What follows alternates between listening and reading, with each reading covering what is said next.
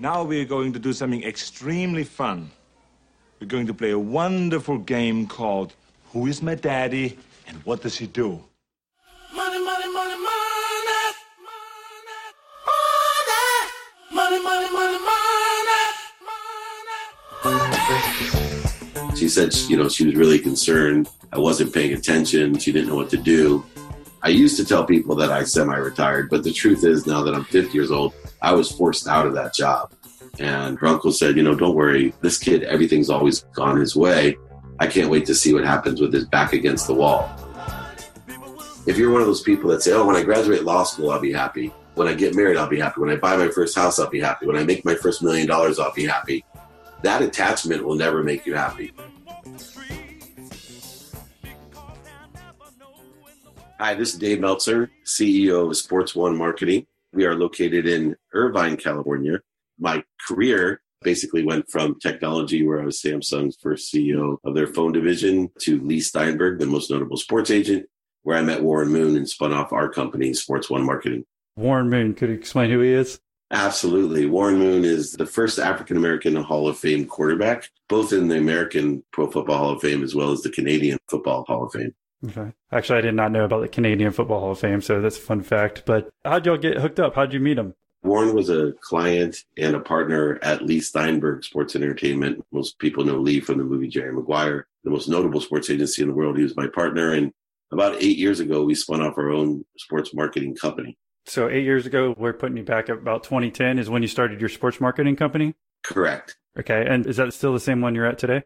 Exact same. Okay. Give us a little bit more detailed rundown on what you do there. Absolutely. At Sports One Marketing, we don't represent celebrities, athletes, entertainers. What we decided to do was bring all of the celebrities, athletes, entertainers, the inner circle of sports and entertainment to different projects, specifically to make a lot of money, help a lot of people, and have a lot of fun. Everything has to have a charitable component to it. So we bring all of those celebrities, athletes, entertainers, media, high net wealth individuals, all the sponsors, the activations, the product placement for movies and TV. We bring all of those to the biggest projects in the world, like the Super Bowl, Pro Bowl, Masters, Kentucky Derby, Breeders' Cup, all the award shows like the ESPYs, Emmys, Oscars, Grammys. We also aggregate smaller events. So we work with over 5,700 charitable golf tournaments and galas and fashion shows, things like that, all specifically, like I said, to make a lot of money, help a lot of people, and have a lot of fun. Do you consider yourself like sports agents or no? I want to make sure we have more of a distinction when people think of like Drew Rosenhaus, I guess, or something versus y'all.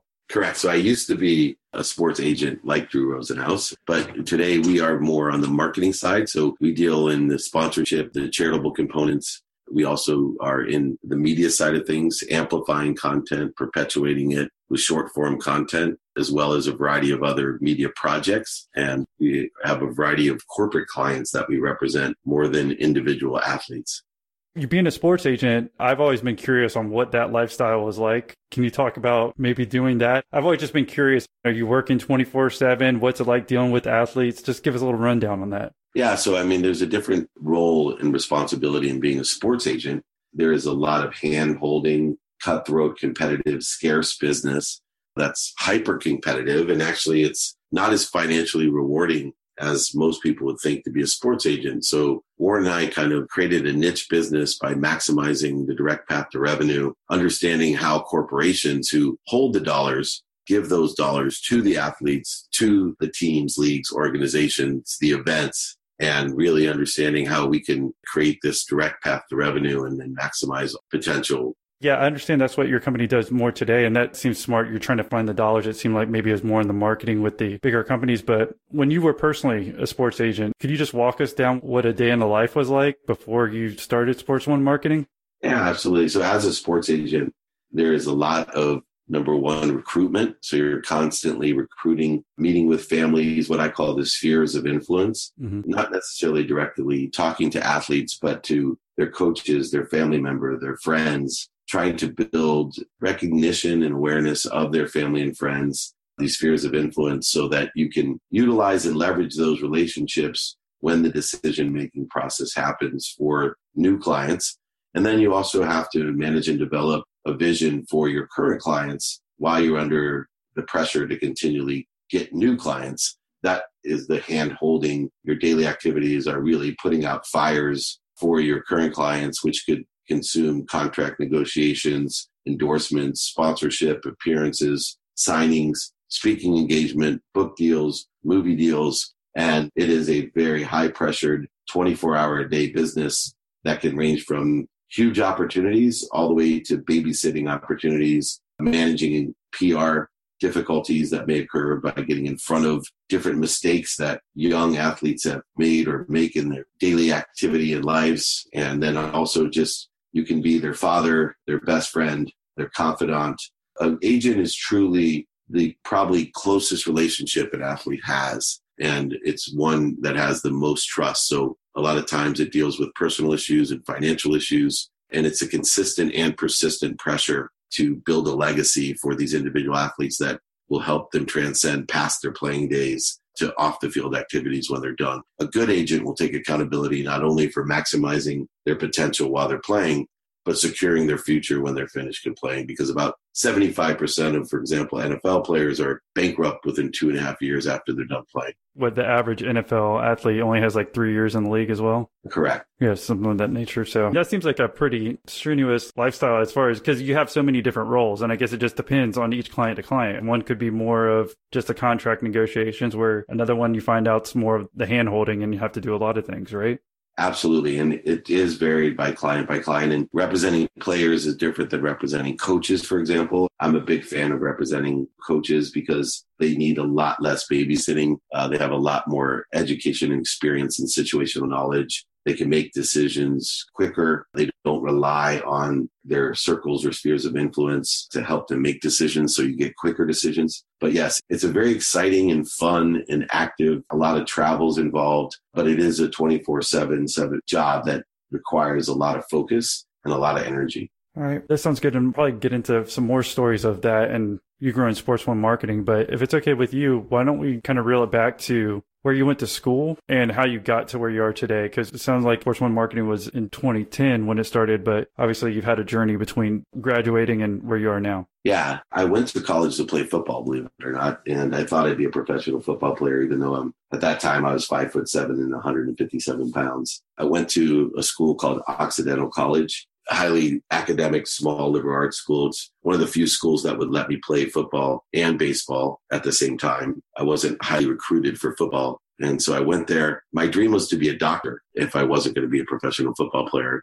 And I quickly learned as I visited my brother my freshman year, who was doing his residency at UCLA. I went to go visit him and I said, "Hey man, I hate hospitals." He's like, I visited him in a hospital. He goes, "Are you kidding? You're pre-med and you hate hospitals?" And that's when I learned a very valuable lesson: to be more interested than interesting, he said. Because Dave, you got to be more interested than interesting. And I quickly changed my vision to wanting to be a lawyer. And knowing as I played football in college that I wasn't going to play in the NFL, I quickly studied hard and went to Tulane Law School in New Orleans, specifically because they offered both common and civil law. I saw back in the early 90s when I went to law school that the world was opening up and that if I could learn both civil and common law, that I could have a great international practice, either in oil and gas. Maritime law was one of the specialties at Tulane, or just a corporate litigator internationally. When I graduated law school, I had two choices. One was to be oil and gas litigator. The other was to work in the internet, selling legal research online for a company called West Publishing. They had created Westlaw, which had taken all the case law and statutes and secondary legal materials and put them online.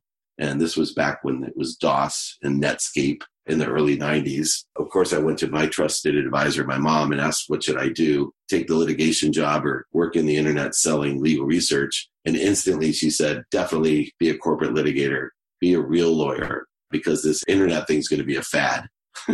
Second piece of advice that I give people is just because someone loves you doesn't mean they give you good advice. So it's the first time I ever went against my mother's advice and realized that a second grade teacher probably didn't know too much about the internet. Fortunately for me, the internet was not a fad. Within 9 months, I was a millionaire. My dream was to be rich because I grew up with a single mom and 6 kids. And I grew up really happy, but the only time there was any uncomfortable or unhappy situations in my family revolved around money, not being able to fix a car or dishwasher, or not being able to send me to summer camp, or worried about all 6 of us were going to go to college or law school.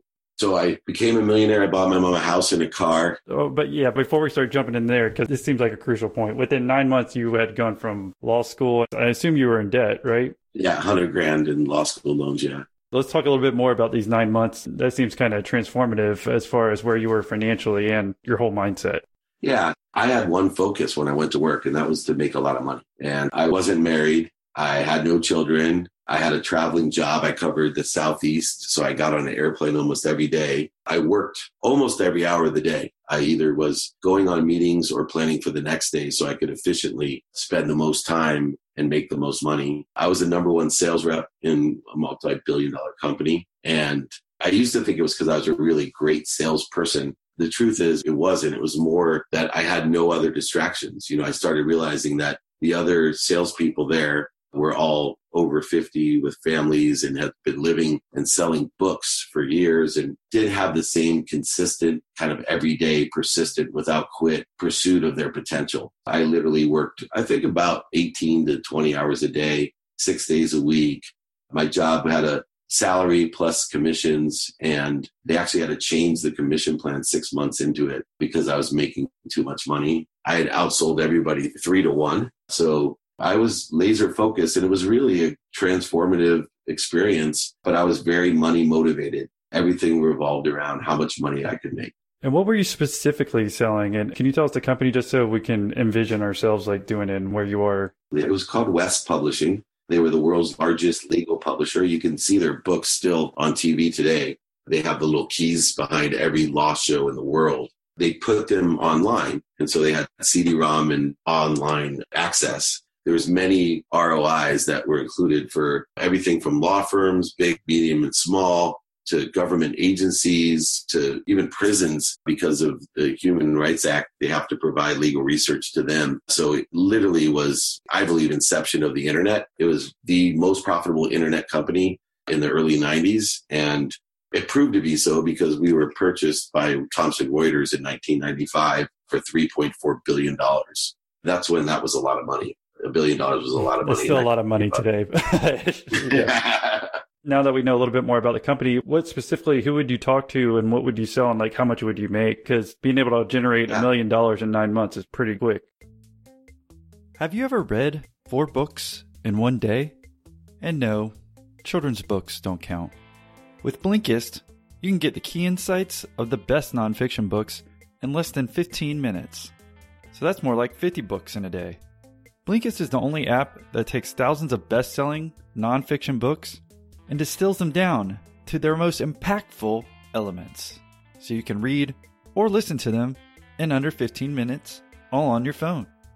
With Blinkist, you'll expand your knowledge and learn more in just 15 minutes than you can in almost any other way. Plus, you can listen anywhere, and they do mean anywhere.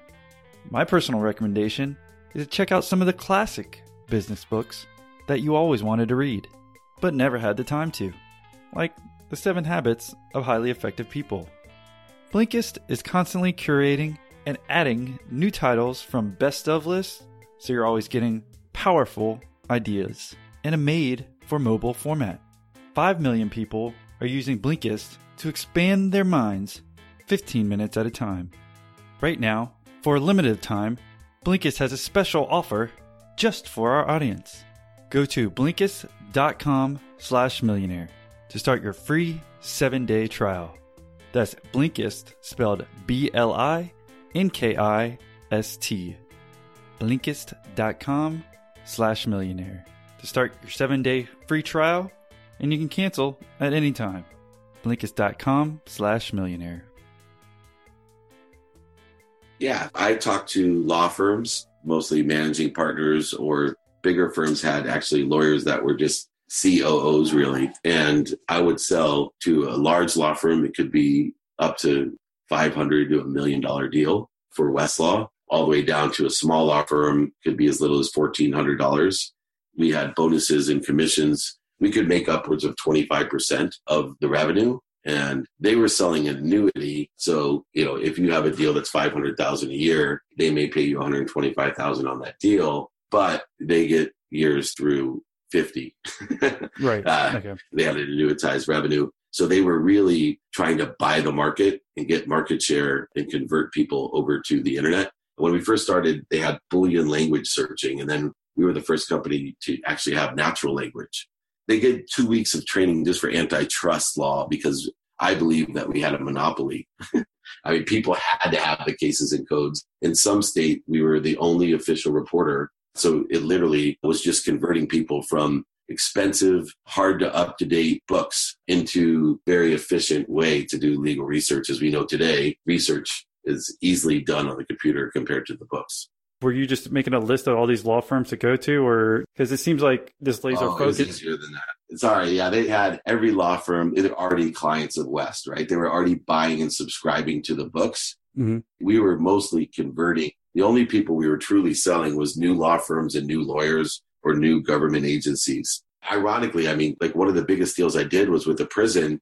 And my job was to go in and there was a list of books that they were required by the state to have for the prisoners to have. And I literally went down the list and it was just taking an order. Yeah. And then you could have made an upwards of, you're saying, of 25% on that sale? Yeah, with bonuses. Wow. Okay. Based on that model that you told us, I could see being able to do that. So tell us what it felt like to make that much money by the time you're saying 9 months, you had $1 million in the bank? Yeah. So what I did is I bought my mom a house, I bought my mom a car, and I paid off my law loans, paid my taxes, bought a big screen TV for myself. That's important real quick too, is that you paid your taxes, because I think a lot of sales guys forget about that part. As far as keeping it, honestly, from a broker perspective, you're supposed to keep that, right? And I think a lot of people forget that they're supposed to pay Uncle Sam at the end of the year. Yeah, absolutely. And I was lucky to have older mentors that told me that. I was so scared. Literally for the first 3 years of working, I thought it was luck. I had a $25 a day per diem, and I'd even save that and eat peanut butter and jelly. I wore the same pair of shoes and suits, and I was afraid to spend any money because I literally came from a very scarce environment. You know, I believe people live in 3 worlds. One world of not enough, a world of just enough, and a world of more than enough. And at that time in my life, I'd always lived in a world of just enough. I really just saved everything with those goals in mind. When I was a young boy and I saw my mom crying because we couldn't fix a car and my mom had sacrificed so much for us, I told myself that when I was older, that I was going to be a millionaire and buy my mom a house and buy my mom a car. And then she would never be unhappy. I had a lot to learn. Let's just put it that way. Right. Okay. You bought the stuff in the beginning, but then other than that, those first couple of years, you saved all your money? Yeah, I saved all my money. And then in the 3rd year is when I built my own house. I had acquired some great wealth. So I built a home in Southern California. That's when the buyout occurred with Thompson. And I had a little bit of stock as well. So I bought a home. It's interesting because my family, they thought I was insane for buying a home on the beach for a single 26-year-old. They thought it was crazy that I would buy this beautiful, expensive home. But it actually created a source of revenue because I learned about buying homes. And as a side gig, I decided I'd buy at least one home a year and either flip it or rent it. So you're 26 at this point after you get out of law school? You're still that young? Okay. So you went back to back. All right. So take us on that journey from being in Southern Cal now and then being bought out and what you're doing next. Well, very scary being bought out. I didn't know what was going to happen. Thomson Reuters was a UK-based company, very large company, and it ended up they made me the youngest executive of the sales force. I benefited greatly by training and building a sales force below me through the merger and really getting to understand the business of the internet. I did very well. I did not only well making money with the company because we were still growing and the internet kept growing and more people were converting and using Westlaw. So that was very important and great source of revenue. But I also kept buying real estate and the market. We were in a recession when I got out of law school and now the real estate was turning. So I had bought my mom her house. I had bought several homes in Southern California, very quickly became a multimillionaire into my late 20s. And then what happened from there? The internet boom happened in the late 90s, and I was heavily recruited by Silicon Valley companies. Andersen Consulting, which later became Accenture, they had done the M&A deal with Thomson and West Publishing. They had hired me. It's a job that I took when I was 29 to be a director of a company called EveryPath. I saw the wireless space at its pre-chasm, just like I was involved in the internet. And I got involved in the wireless space with a proxy server company. It's a middleware company that transcoded the internet onto old WAP phones and Palm 7s and Danger phones None of these exist anymore today. But I quickly learned not only the hardware business, but the application business and the carrier business, all which benefited me later on in my career. Still does today, because it's a big part of understanding how to monetize content, how to monetize the access to that content and the mediums in which they're distributed. So I went as a director to every path.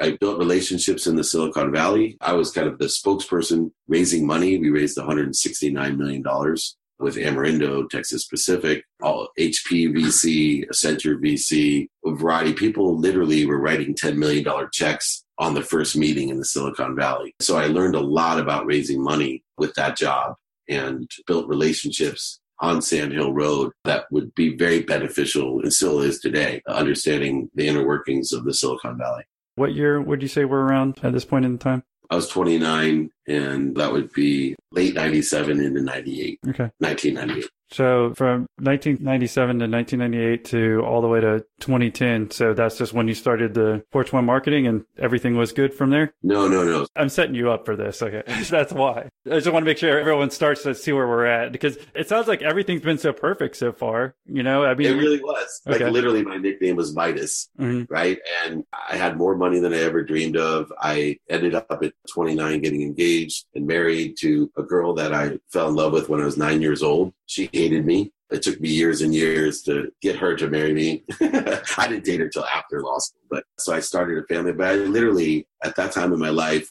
from the outside and from my limited perspective in life, I lived this Midas life. I had everything I wanted. And if I didn't have it, I could buy it. I was extremely blessed. Mm-hmm. And then from this point, 97, 98, where are you in the story? I want to make sure we hit every point and kind of talk a little bit more about today. Yeah. So now I got approached by Samsung in 1999. They weren't in the phone business, and so they wanted to build their phone business in the United States. They hired me for the world's first smartphone. It was a Windows CE device. It was very chic to have a young CEO. So in 1999, when I was 31 years old, I got hired to be CEO of the world's first smartphone called the PC-E phone. We had won Best of Comdex, CES. I was on Good Morning America. I was paid a lot of money to be the CEO and build this company. By the time 2001 came, we were the second largest manufacturer of phones in the world. And the job had outgrown me by far. Sarbanes-Oxley had come out and a variety of other things. I used to tell people that I semi-retired, but the truth is now that I'm 50 years old, I was forced out of that job. It was way above my skis. And I always tell people, if you're going to be forced out of a job, be forced out the way I was, which is get paid a lot of money to leave.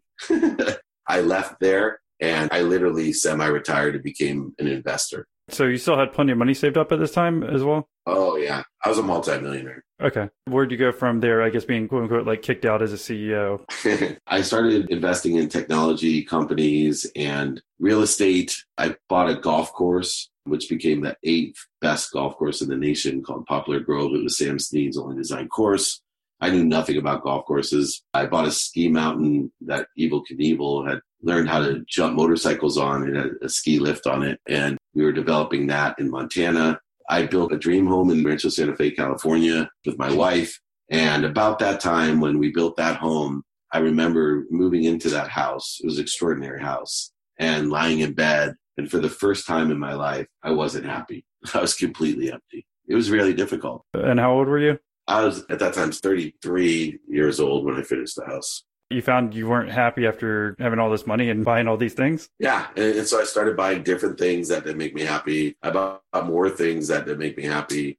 I started surrounding myself with the wrong people and the wrong ideas, not being focused anymore, not living with that consistent, persistent enjoyment of the pursuit of my potential. I really didn't know what my potential was because my whole life I just wanted to be rich. And now I had enough money to buy whatever I wanted. You know, every property and stock that I owned, the economy was booming, just kept going up and up. I became self-destructive and I really sabotaged my own life. And my wife warned me. I actually had overheard her that to her uncle, who had also known me since I was 10, she said, she was really concerned. I wasn't paying attention. She didn't know what to do. And her uncle said, don't worry. This kid, everything's always gone his way. I can't wait to see what happens with his back against the wall. And sure enough, I got involved in some bad deals and got involved in lawsuits on those deals.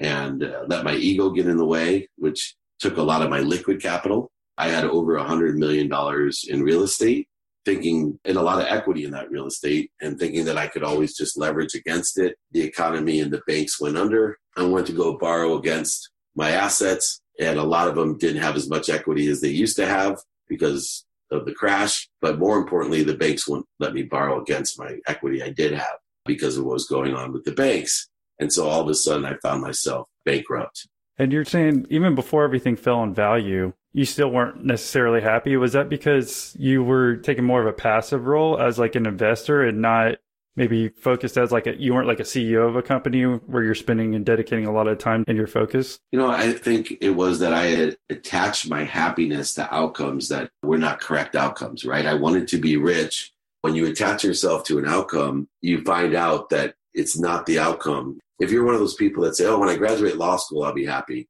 When I get married, I'll be happy. When I buy my first house, I'll be happy. When I make my first $1 million, I'll be happy. That attachment will never make you happy. What makes you happy is that enjoyment of the pursuit of your potential. And at that time in my life, I was so focused and dedicated to buying my mom a house and to all of the different things I wanted to achieve. I was bored and I had no pursuit of my potential. I couldn't even enjoy the 3 beautiful daughters that I had. I didn't even have as a perspective to enjoy being the best father I could be. I became very philanthropic and I'd give away money and I'd show off and do idiotic things thinking that I was surrounding myself with the right ideas and the right people. But in essence, I lived a very shallow existence and there was no purpose or fulfillment to what I was doing anymore. You're saying your wife had warned you. What did she see, like the difference that you're saying? Because you're saying you weren't feeling fulfilled, but were there outward signs that she noticed or maybe other people did? Yeah, her biggest thing that she would say, and she actually confronted me and told me she wasn't happy, was that I wasn't paying attention. To her, I was so laser focused on achieving and pursuing my potential that all of a sudden I was just doing things without any passion or inspiration. I was a very inspired person. She basically told me, and this is before I went bankrupt, that I better go back and take stock in who I was, and told me that I not only should take stock in who I was, but what I wanted to become. And she saved my life, literally by forcing me to do that. And I adored her, and I still do. She's an extraordinary person, and I'm just blessed to have her in my life. But she saved my life because I went back and really analyzed and took stock in who I was and what I wanted to be. I came up with really 4 big values that I lived by to make all that money and to be happy. And I started living my life within the context of those values. And it changed my life back to where I am today. What did you mean by that? Because it seemed like you were working a lot before. So even at that point, it seems like that wouldn't be much of a difference. In your late 20s or early 30s, what was your day-to-day like versus then? I had purpose, right? I still felt like I could make more money. I felt like I wanted to build this big, beautiful house for my wife. I wanted to have these children. I just had a lot more to do. And as I got into my mid-30s, into that area, I just felt like I was just doing things. I'd buy properties in places just to go to the places and have fun. Right. Whether it was Arizona or Las Vegas, it wasn't purpose-driven. It was more to spin my wheels and keep me busy. And it's interesting because I saw the same thing in Lee Steinberg, who had 8 first picks in the draft and had sold his baseball practice for $90 million to Asante. After he sold the practice, it was like his heart and soul went out of the business because it was like no matter what he did, it wasn't anything new or fulfilling. At this point, you were mid-30s and you said you went bankrupt. I don't want to overlook this. Why don't we talk about that a little bit more in depth? What was your net worth at that point and then to go to bankrupt? Because I guess you're at 0. Yeah, well, just put it this way. My golf course alone was valued at $112 million, and I had $12 million into it. That's at my peak. Right. And I had about 33 other properties alone, stocks. So on paper, I was extremely wealthy. And then from there, tell us about being extremely not wealthy. I will tell you at that point, if anyone would tell me that I would have to even admit to my wife or my mom that I went bankrupt, it would be to me almost life-taking devastation. Today, to think that I've written best-selling books and stand on stage and branded myself on being a moron and losing all my money is really an achievement of illumination and radical humility. To go through the process of losing everything, the interesting thing for me is a little different than what people think, right? It takes a while to go bankrupt. From the point where my wife told me to take stock in who I was, I started living my life in the right direction, but I had already created the wrong causes in my life. I'd surrounded myself with the wrong people and ideas. Someone had committed fraud on me. I got into an ego-based lawsuit and poured millions of dollars into the lawsuit, taking away my liquidity and my time and emotion. And I was just attracting all the wrong things. It took about 2 years. And the hardest part of my life was 2 years into my redemption, right? 2 years into living my life the right way again is when I actually went bankrupt in 2008. It was really interesting to think because everybody, when I claimed bankruptcy, that's when they were worried, except for me, because I was already living my life with gratitude, empathy. I was already living my life. I was more happy when I was bankrupt than 2 years previous when I had all that equity and all that money. Yeah, that's what I was kind of worried about because it seemed like you were on top of the world and weren't happy, but at least you had the money. But then when you add on the bankruptcy, but luckily you found a spot in your life where you'd find happiness again. But you keep bringing up that you're kind of like surrounded yourself with the wrong people. Can you dive into that a little bit? So in case we become as wealthy as you at one point, how to avoid that? Yeah, so I started hanging out with people that had nothing to do. So they went to bars and strip clubs and Vegas and gambling and golfing all day and different things that were not productive, were not enjoyable or purposeful or fulfilling.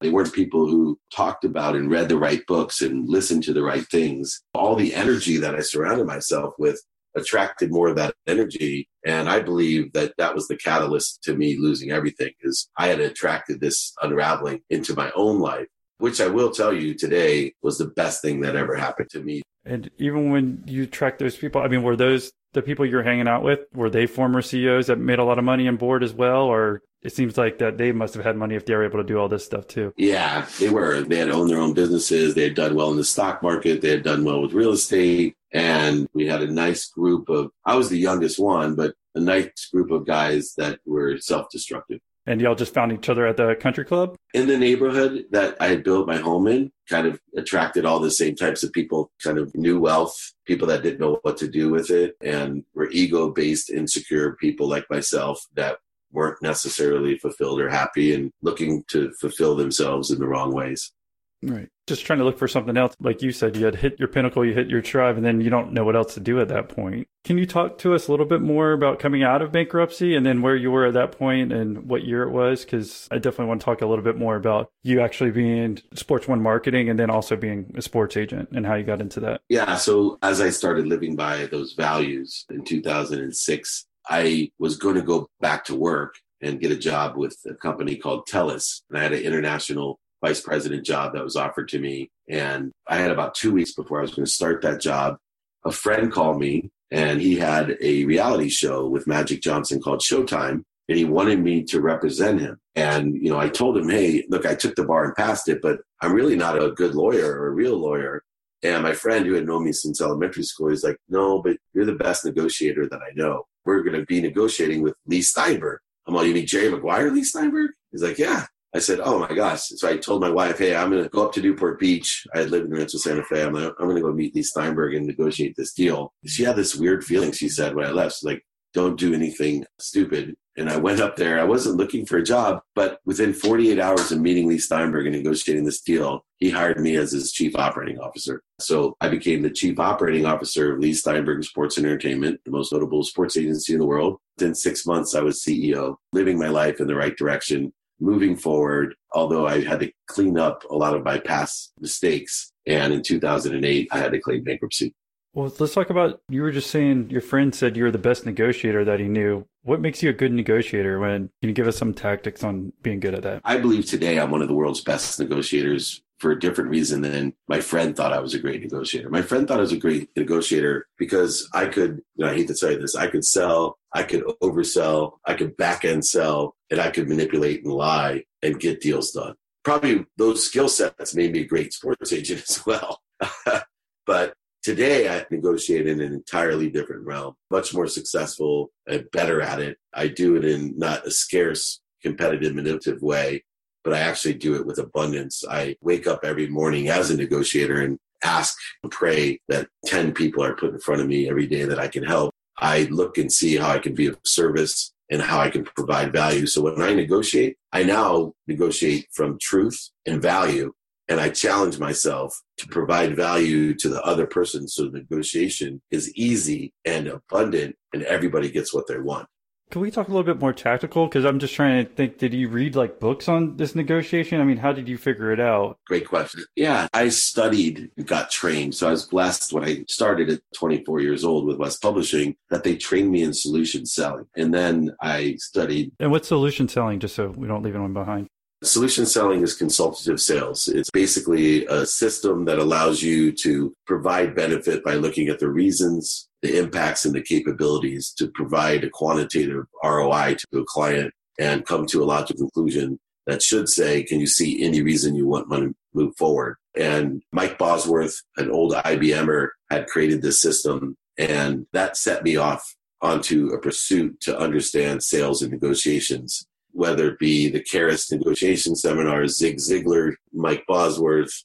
Spin selling was something else that I studied. There's a variety of different things. I became a student of sales the same way because I wasn't that talented in sports. Tony Gwynn, when I was 12 years old, trained me in baseball. He was a famous San Diego Padre baseball player. And what I learned from Tony Gwynn, who's a Hall of Fame, one of the best hitters of all time, next to Ted Williams, is that he studied on an old VCR, a Betamax VCR. He studied baseball all day long. And so when I got involved in sales, I became a student of selling and negotiation. So I gathered as much knowledge. And the one thing that was also different when I was young is I always took on mentorship. I always believe I should have at least 3 mentors. So I found the best salespeople and negotiators to be my mentor. And one of the differences in my life when I lost everything is I had no mentors anymore. Payroll and benefits are hard, especially for small businesses. You don't have the time to be an expert in things like taxes and regulations. And old school payroll providers just aren't built for the way you work today. Gusto is here to change all that. They're making payroll, benefits, and HR easy for small businesses. In fact, 9 out of 10 customers say Gusto is easier to use than other payroll solutions. Gusto also saves you time. 72% of customers spend less than 5 minutes to run payroll. Don't believe all the good things you're hearing about Gusto? Well, just Google them. People love Gusto. And how often do you actually hear someone say they love their payroll provider? So, to help support the show, go to gusto.com/millionaire. They're offering our listeners an exclusive, limited time deal. You'll get 3 months free once you do your first payroll. And again, the link is gusto.com/millionaire. Yeah, because you had no one to look up to, I guess, or talk about those things. And hopefully that's why people are listening now, that you're acting kind of like a mentor to them. I think that's important that you found out something that you did like as well, but that you went all in on trying to figure out negotiation. It sounded like between talking to people, maybe reading, I don't know if there's anything else, but like tactically, what did you learn from the sales processes before? And what worked and didn't work? Because again, I was just hoping we could get a little bit of more tactical on your negotiation skills. Yeah, I applied what I learned as a litigator to selling. So the way that I gathered information from the client in a consultative manner was to ask open-ended questions. And then what I did, like a litigator, open-ended questions, and then I would narrow down utilizing closed-ended questions until the person actually made the sale for themselves or made the decision for themselves. So it would come down to, as I asked the questions, a simple close that said, so from what you told me, not me telling you, but what you told me, can you see any reason you won't want to move forward? And one of the key components or tactical things that I did is I actually would record myself. I'd sell myself in the mirror. I'd continually figure out and strategize, just like a litigator does when they cross-examine someone. I would create the same cross-examination of a sales call that I would when I was a litigator on moot court in law school. I think that's important that you would practice these tactics as well. You don't really learn them a lot in school. Even I think I took one negotiation course in college, but still it wasn't that much. And when I wanted to learn more about sales, it's like I read like psychology books or, there's certain sales books because that's one of the skills they don't teach you. I think that's important. What you're saying, just taking the time and effort, if you really want to be good at it, then do something about it. You're not going to be good at it if you don't practice or try to find more knowledge about it. Absolutely. And one of the key lessons, like, for example, you can't find in books is, people buy on emotion for logical reasons. And in order to connect to someone, you need to connect emotionally. If you can do that, it's easy to provide the logical reasons to have that ROI and to build a business case for someone with a strong quantitative analysis. You need to connect to them emotionally. When you started being a sports agent there for a few years, just why don't you walk us through that path? Because it sounds like hopefully you're coming out of bankruptcy. Maybe tell us a little bit, like, did you literally lose everything with the bankruptcy? Everything. I had lost all my properties. Because I wasn't liquid, my assets were not exempt. I was left with no money and my furniture in one car. I had to restart over. And you had 3 kids? 3 daughters at the time, correct. Luckily, my wife stayed with me. It wasn't like I didn't step into a job that was paying well. I did. I had earned that respect and credibility. I had great earning potential, but it still was devastating to lose everything, mostly because of the disappointment that my wife had in me. That was the hardest part for me, is to look my wife in the face and realize I had been accountable for screwing everything up, because it was her future as well and our kids' future. And so Lee Steinberg became my new mentor, and Warren Moon. I remember my first day of going to work in Newport Center Drive in Newport Beach, and we're in the actual offices that they filmed Jerry Maguire in. And here I was, a guy who dreamed about being in sports. All of a sudden, from bankruptcy, I was going bankrupt. Here I was starting this job, and my office was between Warren Moon and Lee Steinberg, the most famous sports agent in the world, and both mentored me. It was a phenomenal. I called my wife and even laughing and said, I can't believe they're going to pay me to do this. That's how excited and much I loved the opportunity. But she was excited that you'd be bringing home income again, right? Absolutely. Yeah, absolutely. Well, yeah, so, I mean, were you living in an apartment then? Because financially, how difficult was it? Because that stays on your credit card statements and everything for like 7 years. Yeah. And what's the difficulty with dealing with that? So I had to rent a house. Right. A tiny house. I literally had to put my furniture in storage because I rented a small house that my furniture wouldn't fit in. I rented a furnished house. My wife and I came up with a plan to save the majority of the money that I was making. I knew how to make money. I've always made money. And I started studying at that time how to maintain your wealth. Unlike most people who are constantly on a quest on how do I generate wealth, I knew that my issue was how do I maintain it. And so I started studying the Vanderbilts and the Rockefellers and empowered wealth, and really reading about how do you maintain and grow your wealth. And I started learning that part of maintaining your wealth was to stay focused on, if you're someone with earning potential, stay focused on your potential and enjoy it. And then let your money, meaning when people said let your money work for yourself, I thought that meant investing in things like real estate and stocks and things, but those things took up my time. They took away my focus. And so I started investing in creating a family bank that my family could rely on, which is what the Rockefellers did. And so I started investing my money in very safe annuities, putting my money into a family bank. So for example, my daughter, who actually got a scholarship to college, my 19-year-old daughter, if she needs money, she can borrow money at no interest with really good terms and all types of different benefits. As long as she lives her life the right way, she can borrow money against the family bank. And the only reason I have her pay it back is so that her children can borrow against the family bank. I want her to be fulfilled and earn her money and pay it back. I don't want to self-entitle her like I did myself by just giving away my wealth. But it was very strategic what my wife and I did. Even when we didn't have money, we were preparing ourselves for success. And believe it or not, because I knew how to make money, I actually found opportunities even outside of Lee Steinberg to broker deals. And within a year, I was back to being a millionaire. The difference was I was completely liquid. Yeah, I think it's important. You've mentioned this before in your first sales role, and then now is the ability to focus. I don't know if that came natural or if you do certain things to make sure you're focused, but especially today's age, obviously with smartphones and whatever, it's so easy to get distracted. But can you talk a little bit more about your focus and how you're able to stay that way? Yeah, focus is extremely important. It's mathematical to me. I studied Wayne Dyer, The Power of Intention. Intention is focus. What I started realizing was that in your conscious mind, you have 10,000 new thoughts a day. And so you really want to stay focused because those 10,000 new thoughts are inputted into your subconscious. And your subconscious has 40,000 of the same thoughts a day. And they create neural pathways that create efficiencies, effectiveness, and statistical success. And eventually your subconscious programs your DNA, which is your unconscious. It's a code that each individual person has, and there's a current that runs through that code. And what I learned was that the only way to do and change who you were and attract what you wanted was to have extreme focus, meaning every single day. And let me tell you how the math falls into it, because it's important for people to hear. If I do something every day, the day one, it's X to the first power. Day two, it's X to the second power. Day three, it's X to the third power.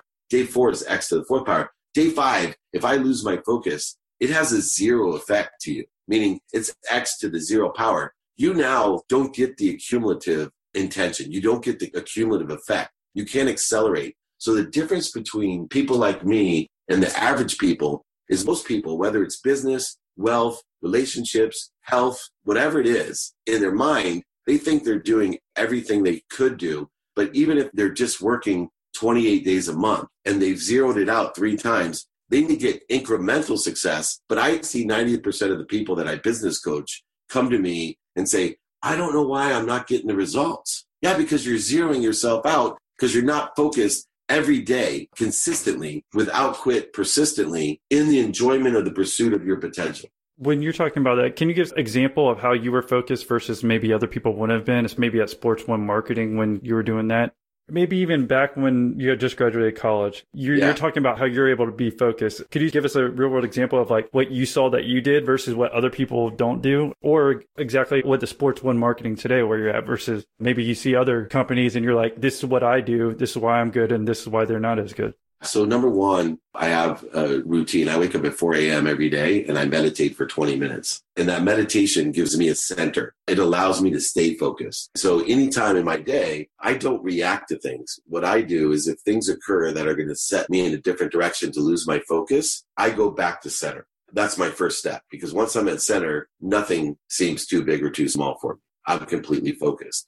So meditation to me was one of the biggest transitions of what I did. One thing I always did, though, was I got alignment first, which gave me focus. Then I took action, and then I prepared for adjustment. I also am a student of my calendar. When I say that, that doesn't mean I look at my calendar. I study my calendar. I find so many people, they go through a day, and they'll miss doing the most important things because they're not a student of their calendar. And I know people listening are going to say, you know, how many times have you done this? You've gone a whole day and go, oh my God, I forgot to call so-and-so. And that was the most important call of the day. Sometimes the biggest sale call. And I can't believe how many people do that, including myself when I was young. I always at least have 3 priorities in my day, utilizing my calendar. And those priorities, I give a minimum amount of minutes every day to be focused in on it. And so it can range anywhere from my health to my family. I actually schedule in my calendar time with my children and with my wife. And that takes priority over anything else. Too many people let the balance of life get away from them because they don't use their calendar. They don't prioritize their calendar. They don't stay focused every day on the things going on in their calendar. And that's what allows you to attract anything that you want rapidly and accurately into your life. What time do you go to bed? Curious if you're waking up at 4. Yeah, so normally I sleep by 11 p.m. at the latest. I mean, I do that whether I'm on the East Coast. So on the East Coast, it'll be 2 a.m. and I wake up at 7 a.m. here on the East Coast when I'm traveling. But I pass out. So I'm not satisfied or fulfilled. I don't go to bed. I literally go until I pass out. So if I'm sitting reading to my son, I may pass out reading to him, or I may pass out talking to my wife, or even on the phone sometimes at night. And that could range any time between 9:30 and 11. I pass out. I run out of energy. And then when I pass out, I then lie in bed, or sometimes I'm already in bed and it just takes 5 seconds for me to pass out, because I know I can barely get my clothes off. Are there any other tips? Because I think this is important, like the routines and whatever you've seen now that's made you successful. Beyond being a student of your calendar, you also want to be a student of sleep. So what I do may not be best for you, but I actually went and got studied with 52 nodes on me, sleep deprivation center, to make sure that I was getting really good sleep and understanding how that works. I studied the environment of sleep to make sure. Most people don't realize you spend a third of your life working, a third of your life with your family and friends, and a third of your life sleeping. Most people don't take any time to get better at sleep. But a third of your life, and it may be the most important time, believe it or not, if you understand the conscious, subconscious, and unconscious, how important sleep is. They don't spend any time practicing or studying sleep. Beyond that, one of the other things is mentorship and priority allow you to leverage situational knowledge and understanding what's important, what's urgent may not be important. So many people get distracted by urgent things. Oh my God, somebody will call you and it's such an urgent thing, but it has no importance in your life. Meanwhile, you've just got distracted and out of focus, inefficient in what you're doing, and you didn't do what was important. So I consistently have my lists in importance, and I prioritize it by what's important. And you just have that written down every day? Yeah, I write it down. And like I said, I have my calendar printed out on my phone and on my computer, and I study it all day long, and then always have my priority list available as well, including how many minutes a day I'm going to spend on each of the priorities of what's important. One quick one too. I have a 5-20 rule, which is my goal of every phone call is to keep it to 5 minutes. And every meeting, I try to keep it to 20 minutes. Those are great rules. Those little tactics. And after that, then it's just rambling on about nothing, I assume. You're not focused in your meeting if you don't do that. And then all of a sudden you're 2 hours into something and you could have been done in 5 minutes. How about personally, are you like ever in the inbox or whatever, like technology wise, how do you stay focused? Yeah, so inbox is clean at all times. I have a foldering system that allows me to review at the end of the day. So I can by topic look and see whether it's a TV show or accounting or certain people that work for me or the Hall of Fame or whatever it may be. I can jump into a folder, review it, and see how I did during the day, what I need to do tomorrow, and then create the calendar list for the next day. Before we sign off, I was trying to think if you have any other little tips or tactics, especially these last 10 or 15 minutes were really important. People want to change their lives. These are like the tactical things that you're doing that's made you successful. So is there anything else that you can think of that might be able to help an entrepreneur who's listening or someone who just wants to grow in their job? Yeah, it's the idea of value. Before you try to sell or negotiate or do anything that you're doing, you need to convince yourself and prove to yourself that you have what I call it's a 120 value. I don't get into a situation unless I feel like I'm giving $100 and asking for $20 back. And so I put myself into an imaginary state that my job all day long is to hand out $100 bills and ask for 20 back. Anything that I'm doing in business or for philanthropy or for my family, I want to carry an energy and confidence that, hey, why won't you do this? Because all I'm doing is asking you to take $100 and all I'm asking is for $20 back. If you're not in that mental state and you don't carry that energy, you're not ready to sell. Awesome. We definitely appreciate the last tactics and your story overall. I mean, I think that's really important that all of us are going to go through ups and downs in life. In that pursuit of happiness, trying to figure out how to actually make yourself happy. And it's not always money, even though it's called Millionaire Interviews. We kind of focus on that to give yourself freedom. But you have the ability to do that by making money and learning from entrepreneurs from you. Hopefully we're doing that.